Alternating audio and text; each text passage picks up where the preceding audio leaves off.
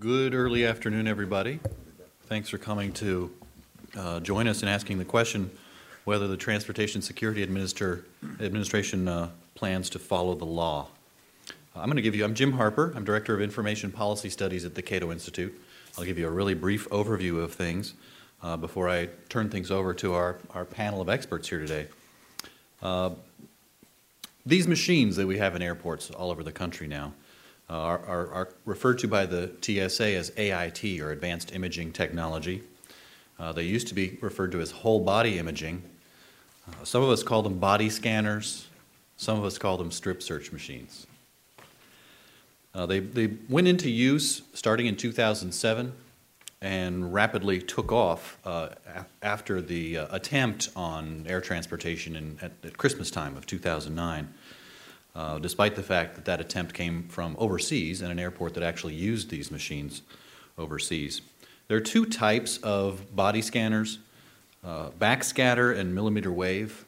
They are slightly different technologies, but the concept is the same, and that's to broadcast radiation onto the body and collect the reflected radiation, either X-ray in the case of backscatter or radio frequency radiation in the case of millimeter wave machines. The Electronic Privacy Information Center has been working on these, along with many others, of course, for many years because of privacy concerns, because of health concerns that they have. There are certainly also concerns about how well they actually secure air transportation. Cost concerns are certainly significant at a time when budgets are more than strained. But in November of 2010, the Electronic Privacy Information Center filed a lawsuit against the TSA, objecting to these machines on Fourth Amendment grounds and also objecting to their implementation without use of the Administrative Procedures Act. That is, putting a policy in place without following the regular order that our law requires. And in July of 2011, that's about a year ago, the D.C. Circuit Court of Appeals ruled against Epic on the Fourth Amendment issue, unfortunately. And I think the record wasn't ripe for a Fourth Amendment decision yet. But they ruled very strongly with Epic on the question of whether the TSA should follow the Administrative Procedures Act, should follow notice and comment rulemaking. In fact, about 2 of the 18 pages of the court's decision were dedicated to the Fourth Amendment issue. 16 of the 18 were dedicated to the question of whether the TSA should follow regular procedure. I had the joy as a congressional staffer of working for the House Judiciary Committee on the Commercial and Administrative Law Subcommittee, and my area was administrative procedure, Title V of the U.S. Code. It's incredibly boring stuff. But it's really important. It actually is important if we're going to ask agencies to take on all the responsibilities that Congress gives them, far too many in the opinion of some, including me. If we're going to ask agencies to take on those responsibilities, we expect them to follow the procedures that lead to the best outcomes under the law. APA notice and comment rulemaking is what it sounds like. You provide notice of the proposed rule, you take comments from the public, and then you issue a final rule based on those comments. That is, the agency must consider those comments, and it's actually subject to a legal standard if it fails to consider those comments, the arbitrary and capricious standard. Now that's a low standard. The agency must not have acted arbitrarily or capriciously. But at least it's a legal standard. And so far, in the issuance of this rule, the TSA hasn't been held to a legal standard. Instead, it's done what it wants to do. It's put millions, perhaps by this time billions, of air travelers through these machines and through processes that many people find disturbing. They continue to spend millions of dollars on the machines themselves and operation of the machines, but haven't taken the public input, including expert input, that might improve their decision-making in this area. Now, given the security concerns, it's entirely appropriate under the APA to do what's called a direct final rule. That's when the rule is issued right away, and then the notice and comment procedures are instituted in order to improve the rule. But even this the agency hasn't done. A year since the D.C. Circuit Court's ruling, there has been no issuance of a notice of proposed rulemaking. There hasn't been an issuance of anything like an advance notice of a proposed rulemaking, which is a thing that agencies often do. So I think everybody on this panel probably agrees that a year is enough time to get the process started, a thing that the TSA hasn't done. So we're going to hear today about a lot of dimensions of this issue, and there are many more. Obviously, security is a very complex area. We're going to learn about the law, particularly from Ginger McCall with the Electronic Privacy Information Center, who's been working on this now for years. Poor thing. And next we'll hear from Mark Scribner with the Competitive Enterprise Institute. Scribner's been spearheading an amicus brief that is going in today, perhaps? Filing very, very soon. It'll be filed very, very soon, that joins EPIC in asking the court to enforce its ruling. That is, asking the court to come back to the TSA and require them to move forward as the court asked in its decision a year ago. Then we'll hear from John Mueller, who really gets us to the substance of these questions, or at least many of these questions. John is, well, I went to print out his CV, and it's a little bit larger typeface than you might expect, but it's 47 pages long. The reason I printed it out is just to get the top level. He's the Ralph D. Mershon Senior Research Scientist and Woody Hayes Chair of National Security Studies Emeritus at the Mershon Center for International Security Studies, and adjunct professor at Department of Political Science at Ohio State University, also a Cato Senior Fellow. John is a recognized expert in security and national security, I mean, in not only security against terrorism, but national security generally, and a real expert in this area that many people come to rely on. I should have mentioned when these people can be Googled, you can find them on your favorite search engine. Ginger's title is Director of EPIC's Open Government Program. Mark is the Land Use and Transportation Policy Analyst at CEI. Let's begin by hearing from Ginger with some of the background on the machines and the case. Do you want me to speak from here? Whichever you prefer. Off the top is good. I'll speak from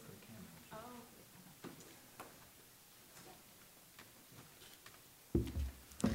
So I'm just going to start off with sort of a brief history of EPIC's work on this particular topic and how we came to file a lawsuit against TSA. In 2009, the DHS announced that it was going to start a pilot program with WBI technology used as a primary screening method. There had been some discussion before that of body scanner technology being used as a secondary screening method. That is, if you're going through the airport and you go through the initial screening method, which would in this case be the metal detector, and then something happens, the metal detector goes off, you would be directed to a secondary screening method. So not everyone would start off by going through the body scanner. That was how it was originally envisioned. When DHS put this technology out there and started discussing it, it was envisioned as a secondary screening technology. But in 2009, they announced that they were going to start a pilot program which would make this technology the primary screening technology in airports. And at that point, EPIC sent a letter to the agency petitioning it to undertake a public notice and comment rulemaking. So the same thing that we're still asking for now, about 3 years later. And we cited the fact that these machines are highly invasive. As Jim discussed, they essentially take a naked picture of a person and project it up on a computer for some TSA official to look at. And we also thought that we'd like to get more details on these machines, so we filed several Freedom of Information Act requests with the agency. The agency, of course, punted its deadlines under the Freedom of Information Act, and so we ended up filing suit under that act to obtain the documents that we had requested. And when we finally got those documents in 2010, we saw some things that were not entirely unexpected, but still quite troubling.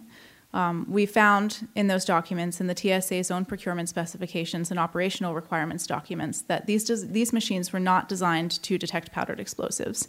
We found that the privacy filters that TSA was touting around the country, saying, you're safe, there are privacy filters on these machines. Those privacy filters can be turned off. We found, most troublingly perhaps, that the machines were capable of storing and transferring the images that were captured. So that very graphic naked image could be stored, it could be transferred easily via USB. So we took these documents out to the public, and this factored into our eventual calculation to sue the agency. In 2010, the agency, DHS, decided that it was going to move forward with putting the body scanners in the airports as primary screening technology. So it did its pilot program, decided that it was going to continue to push out these machines into the American airports. And EPIC sent a second petition to the agency, along with a bunch of other groups who signed on to this petition. We asked the agency to suspend the program because of the privacy concerns. We said that the program should be suspended, the agency should reconsider. And at that point, a little later in 2010, we decided that we were just going to sue the agency because they never replied to our two petitions. They continued to simply roll out the body scanners into the airports. So we filed suit, as Jim mentioned, under the Fourth Amendment and under the APA, as well as the Religious Freedom Restoration Act, and the court ruled in our favor on the APA issue. On the Fourth Amendment issue, there were some problems, as Jim said, that they had adopted completely the agency's statement of facts. The agency claims that there's an effective opt-out, and what we saw in the documents that we received back from the agency, we got thousands of pages of traveler complaints, and those complaints indicated that, in fact, there is no effective opt-out. Oftentimes, travelers are not informed by the agency that they are permitted to opt out of the machines, and even if they do opt out, they're subject to a retaliatory and very invasive pat-down. But unfortunately, the court adopted the agency's characterization that there was an effective opt-out, and so that negated the Fourth Amendment argument, but perhaps not permanently. But they did rule in our favor, as Jim said, quite exhaustively on the Administrative Procedures Act issue. And they stated that the agency had to conduct notice and comment rulemaking, quote, promptly. And they ordered the agency to do that. So it's been a year since the court's decision in July of 2011. And this week, we filed a petition for a writ of mandamus asking the court to force the agency to comply with the court's own order, that the agency undertake public notice and comment rulemaking. We've seen no indication from the agency that they have started this process. We've seen no indication from the agency that they've even taken first steps on this process. And it's been a year. It's been a full 12 months since the court's order, and it's been 2.5 years since EPIC's original petition, and it's been 3 years since the agency initially started to roll out the body scanners as a primary screening method. So in our mandamus, we highlighted case law that would suggest or would show, quite simply, that the agency's delay here is unreasonable. And that's the question under the law, whether or not this is a reasonable delay. Courts have found that a reasonable delay would be measured in days or weeks or months and not years. And years are what we're looking at here. 3 years since the action, 2.5 years since we filed our original petition, and a year since the court ordered the agency to undertake a rulemaking.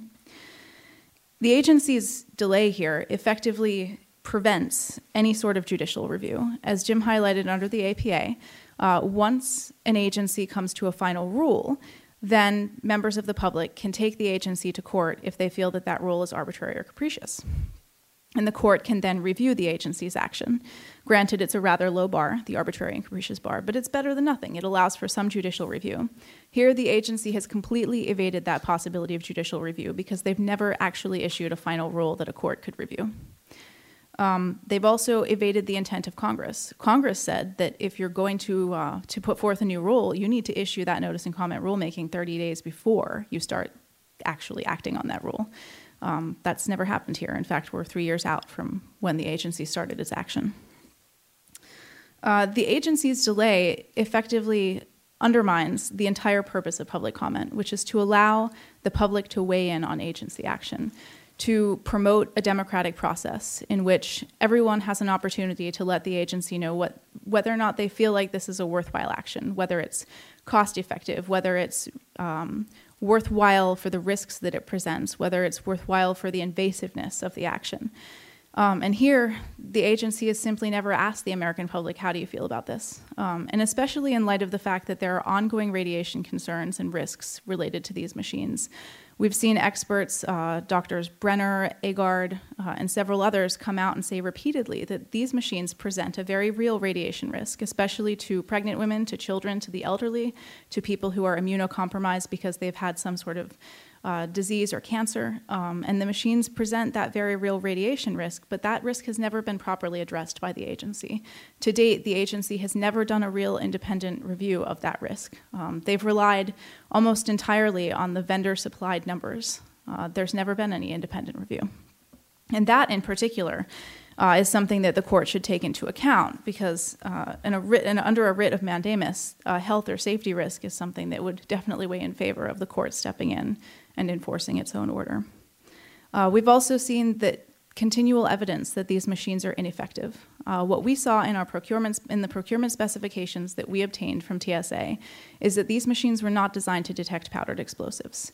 And further evidence has borne that out. Both the GAO and the DHS Inspector General's Office have issued reports stating that there are very strong vulnerabilities in these machines. And those vulnerabilities cut against the the reasons to use these machines. If the machine is not effective at picking up powdered explosives, which are the threat that we face today, if these machines present very real radiation risks, if they're very costly, if they're very invasive, then why are we putting these machines in our airports? And that's the reason why the public should be allowed to comment on this. The public should be allowed to weigh those risks and those supposed benefits and let the agency know exactly how it feels. So, thank you.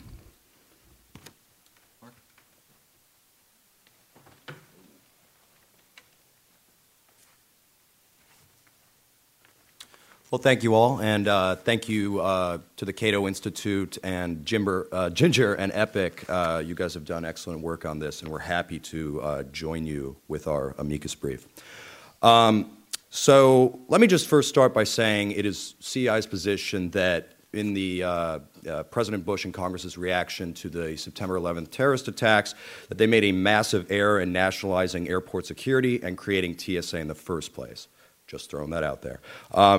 So I'm going to briefly give a background on our concerns with respect to the current state of air transport in the United States, and then sort of briefly go through the amicus brief for Epic's petition.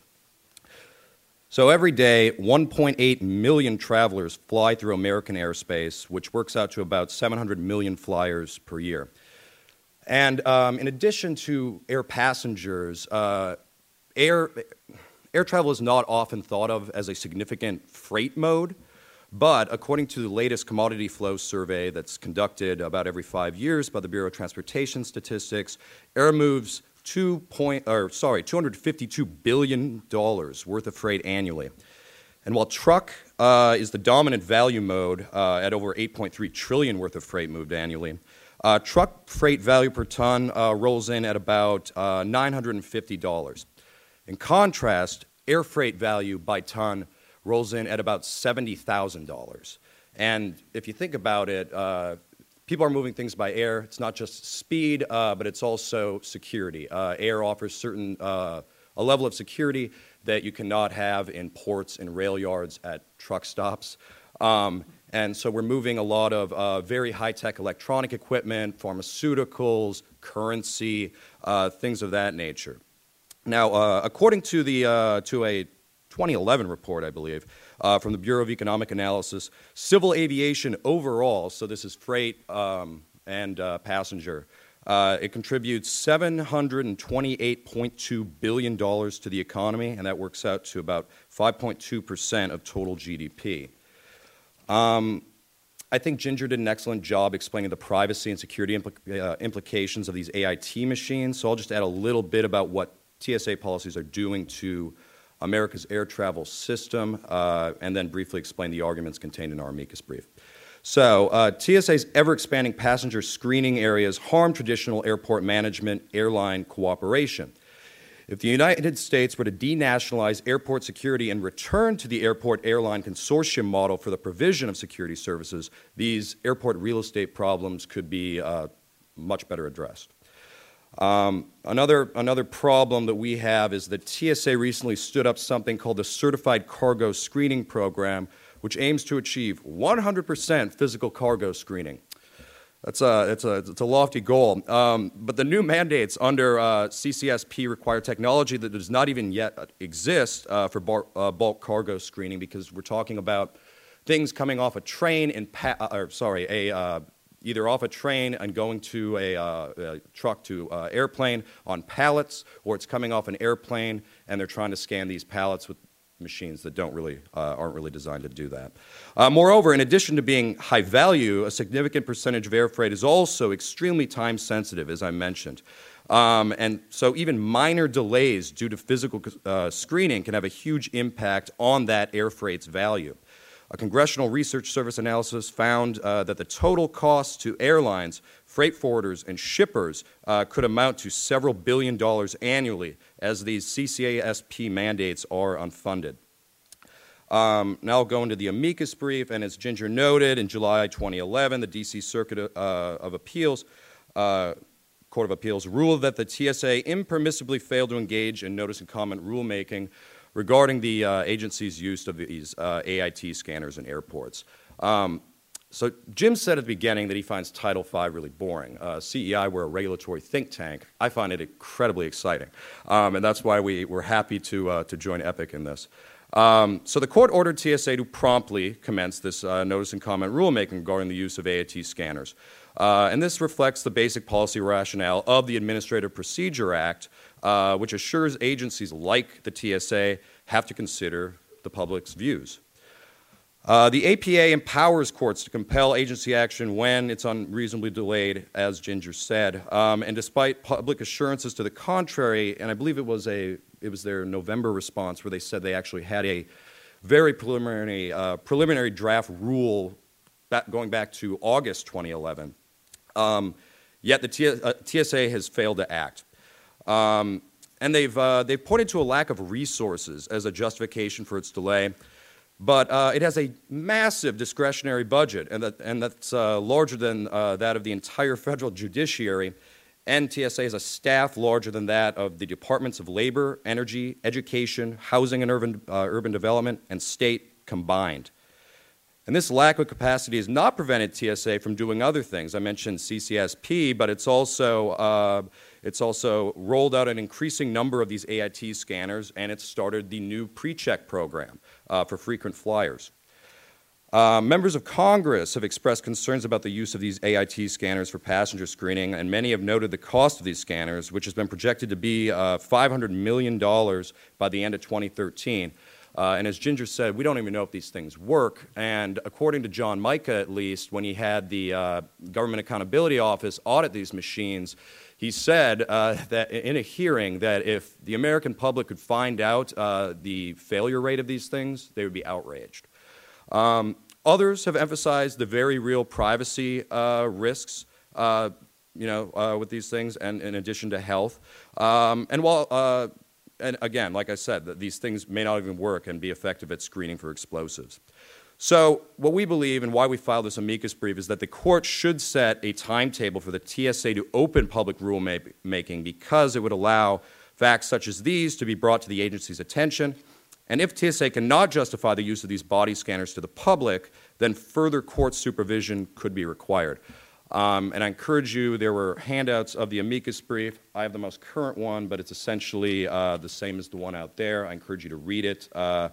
Other individuals and groups signing on are Robert L. Crandall, who's the former chairman and CEO of American Airlines, the National Association of Airline Passengers, Electronic Frontier Foundation, and Americans for Tax Reform, and others. There were 9 additions to this. So thank you, and thank you, Jim. Okay, I'm going to talk less about invasions of privacy and instead talk about invasions of pocketbooks.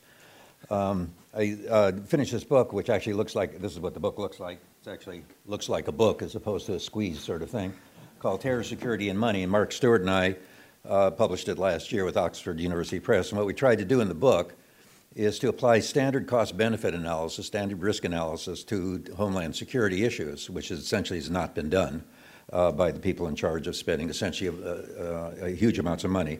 Our calculations are that the increase of spending for domestic homeland security by not only DHS but by the FBI and intelligence and the military within the country totals over $1 trillion since 9/11. So it's not, even in Washington, that's a big number, I think. Anyway, I'd like to deal with a couple of issues. One is, it's already been brought up a little bit, do they work? And both people before me sort of suggested there were problems with this. The GAO did a study which is classified that came out in February or January this year. Apparently, that was the one that Micah is referring to, obviously questioning them. But let me give you some other examples, or another example. This is John Pistole was interviewed on the NewsHour. And Margaret Warner asked him, a lot of passengers are worried whether these procedures are proportionate to the threat. Very good question. Just wondering, would they actually work? Would they have caught the Christmas Day bomber? And he basically said, I know the threats are real, which it doesn't have anything to do with the question. And I believe the techniques are the best we have, which is probably true. The question is, are they good enough? Would they have caught it? She asked the question again. Are there other examples of people who have gotten through with explosive material that weren't caught, that would have been caught by these new methods? And he again punts. We know the GAO and the Homeland Security Accounting Inspector General. I can't go into details, but some of these results of those that should say we should improve our situation. Essentially, he's not answering the question, which obviously, from my standpoint, really suggests that some of the comments we've already heard about these things don't work, and the incredibly expensive things don't work or don't work effectively is important. But also in that interview is another issue, which is extremely important, a phrase that virtually never has come up since 9/11, or for that matter, much before, which is acceptable risk. How much risk is acceptable? Pistol basically gave us a pretty good indication of that, because Warner asked him, do you know how much radiation an individual is exposed to and how that measures up to what is allowable, what's safe? And what he said was, yes, there is a danger, but it's acceptable risk. I'm sorry, things are different on this. Anyway, that's her statement. And he says, we have seen a number of studies by the National Institute of Standards, NIST, FDA, Johns Hopkins, and so forth, and the risk is very, very minimal, and well within the safety limits that have been set. In other words, although there is a risk, it's not zero, it's small enough to be acceptable. So the question then becomes, what does that mean in terms of the real world? Well, a radiologist, it's possible to calculate what the risk is by using standards that are basically accepted. There are people who disagree with it, but anyway, basic standards are frequently there. And a radiologist at Arizona State University said, the chance of getting cancer from a single scan is 1 in 30 million. That's say 1 in every 30 million, by these standards, out of every 30 million passengers that goes through the scanner will get cancer. Therefore, that's acceptable, according to Pistol. 1 out of every 30 million people being killed is okay by cancer.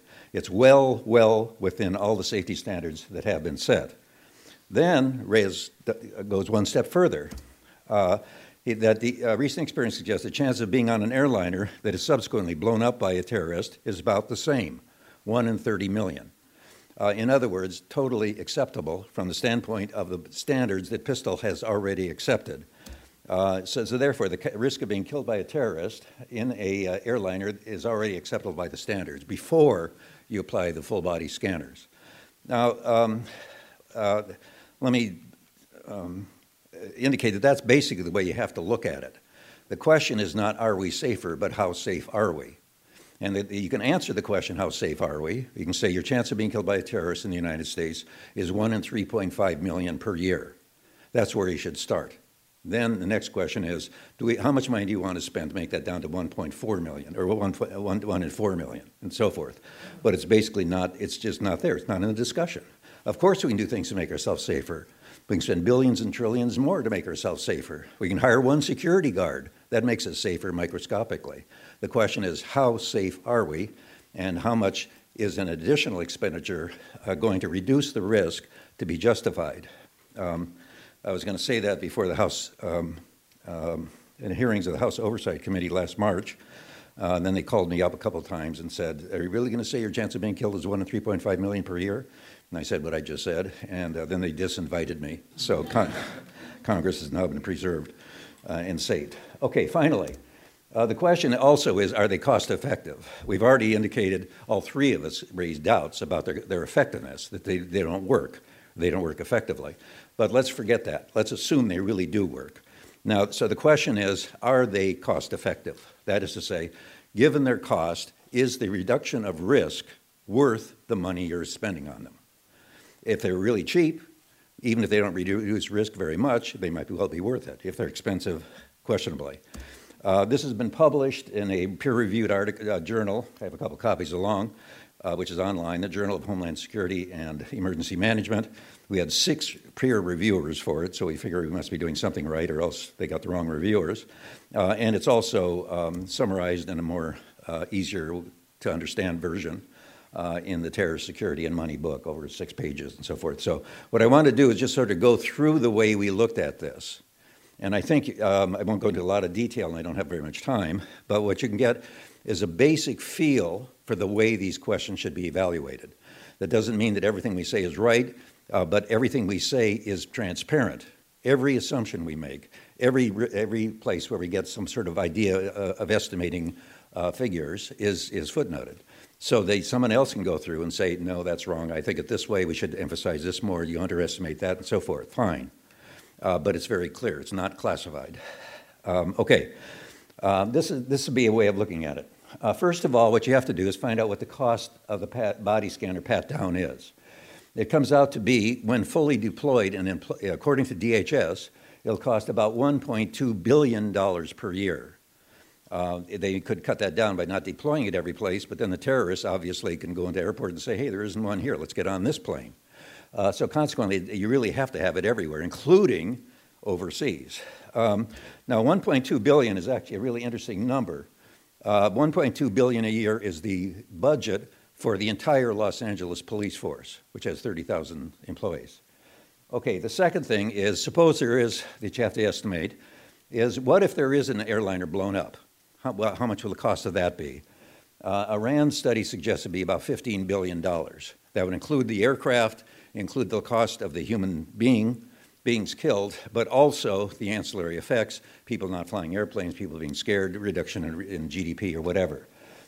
We estimate it, we put a bigger, higher number than that, about 26 billion. And you might want to argue that it's somewhat higher than that or somewhat lower than that, but it's sort of a range of estimates, and this is sort of in the middle of the range of estimates, though you could certainly argue it's considerably lower than that. The cost of the airliner would only be, a few $1 million. I mean, it's not very much money compared, obviously, to that.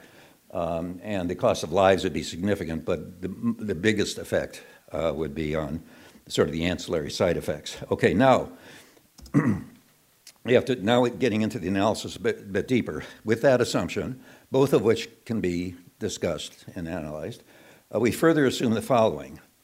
First of all, there already are security measures in place, as the TSA constantly tells us, totally correctly. And some of them are not designed to prevent this. Some are like dealing with baggage and so forth. But there are various things that you try to have no-fly lists, and you have these various kinds of screening. And we say, we argue that about 10 of these measures, before you get on the airplane, are designed to catch these guys before they can do anything.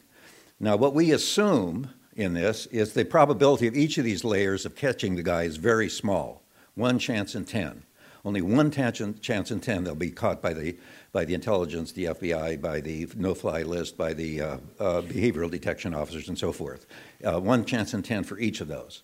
So we're assuming, we're biasing things in favor of finding body scanners to be cost-effective. Secondly, there's the onboard issue. Once they get on board, then what are the barriers?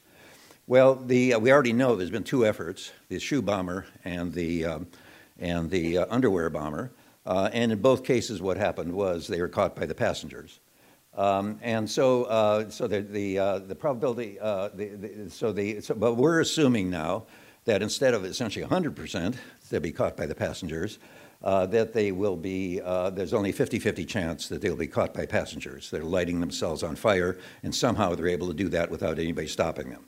50-50 chance of only of them stopping them.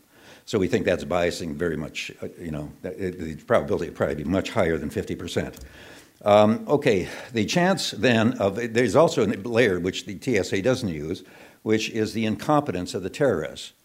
Detonating the bomb, even if you're not interfered with by passengers, is really very difficult because you have to use detectors that are not metallic because you can't get them through the metal detector, which was there before 9/11. So setting this stuff off is not easy. And nobody's been able to do it so far, essentially, in the United States, or in these 2 planes coming to the United States. We're assuming that, nonetheless, that 75% chance of actually setting off this very difficult bomb. And then finally, it does not follow that because a bomb goes off in an airliner, that the airliner goes down. There have been cases where the whole doors flew out of airplanes and they still landed. There's one case where a huge hole opened up in an airplane over the Pacific. The pressure was such that it sucked several passengers and their seats out, but the plane still landed, went back to Japan and landed. There was just 2 years ago, the fuselage opened up on a Southwest airline. People saw blue sky. cockpit, the cabin depressurized, but the plane still landed. There was no harm. So it doesn't follow because you blow something up, set off a bomb that's going to actually down the airliner. The tests on both the underwear bomber and on the shoe bomber are that if the bombs had gone off, there's a good chance it would not have downed the airliner. It would have caused a problem. Could have killed some people, obviously, right next to it, passengers, but it would not have downed. It might very well not have downed the airliner. So summarizing, if we put this together, our estimates are that the chance that the attack will fail due to these things is 90%, 90.2%. This is due to the existing security measures. It's due to the terrorist, which is not the first of the two bullets under which we further assume, the onboard and pre-board. That's the first thing, existing security measures. Then the incompetence, and then also the difficulties of setting off a bomb that will be sufficiently big to blow up the airliner. Okay, then what we finally assume, and we got various reasons for why we come to this conclusion, okay, let's assume that the body scanner, a pat-down, reduces risk almost completely. The reduction of risk is now 90%. We've reduced, instead of 100% of chance of blowing it up, it's only 10% or 9.8%. And let's assume that, and we have reason to come to this, that basically the total remaining risk will be reduced essentially will be reduced by the body scanners, bringing it basically to a position of almost 100% safety. Then what you can do is basically say, okay, put this all together, and I can explain this in detail if you want, but it's in the book, and I hope very readable. The book is designed to be read by real people. Assuming we have applying assumptions that substantially bias the case in favor of finding body scanners to be cost effective. That is to say, we assume there's quite a bit of risk still, even after the other measures are in, and we also assume that the body scanners are almost completely successful in closing the gap of risk. How many otherwise successful attacks would they have to prevent to be cost effective? And it comes out to be about one every other year.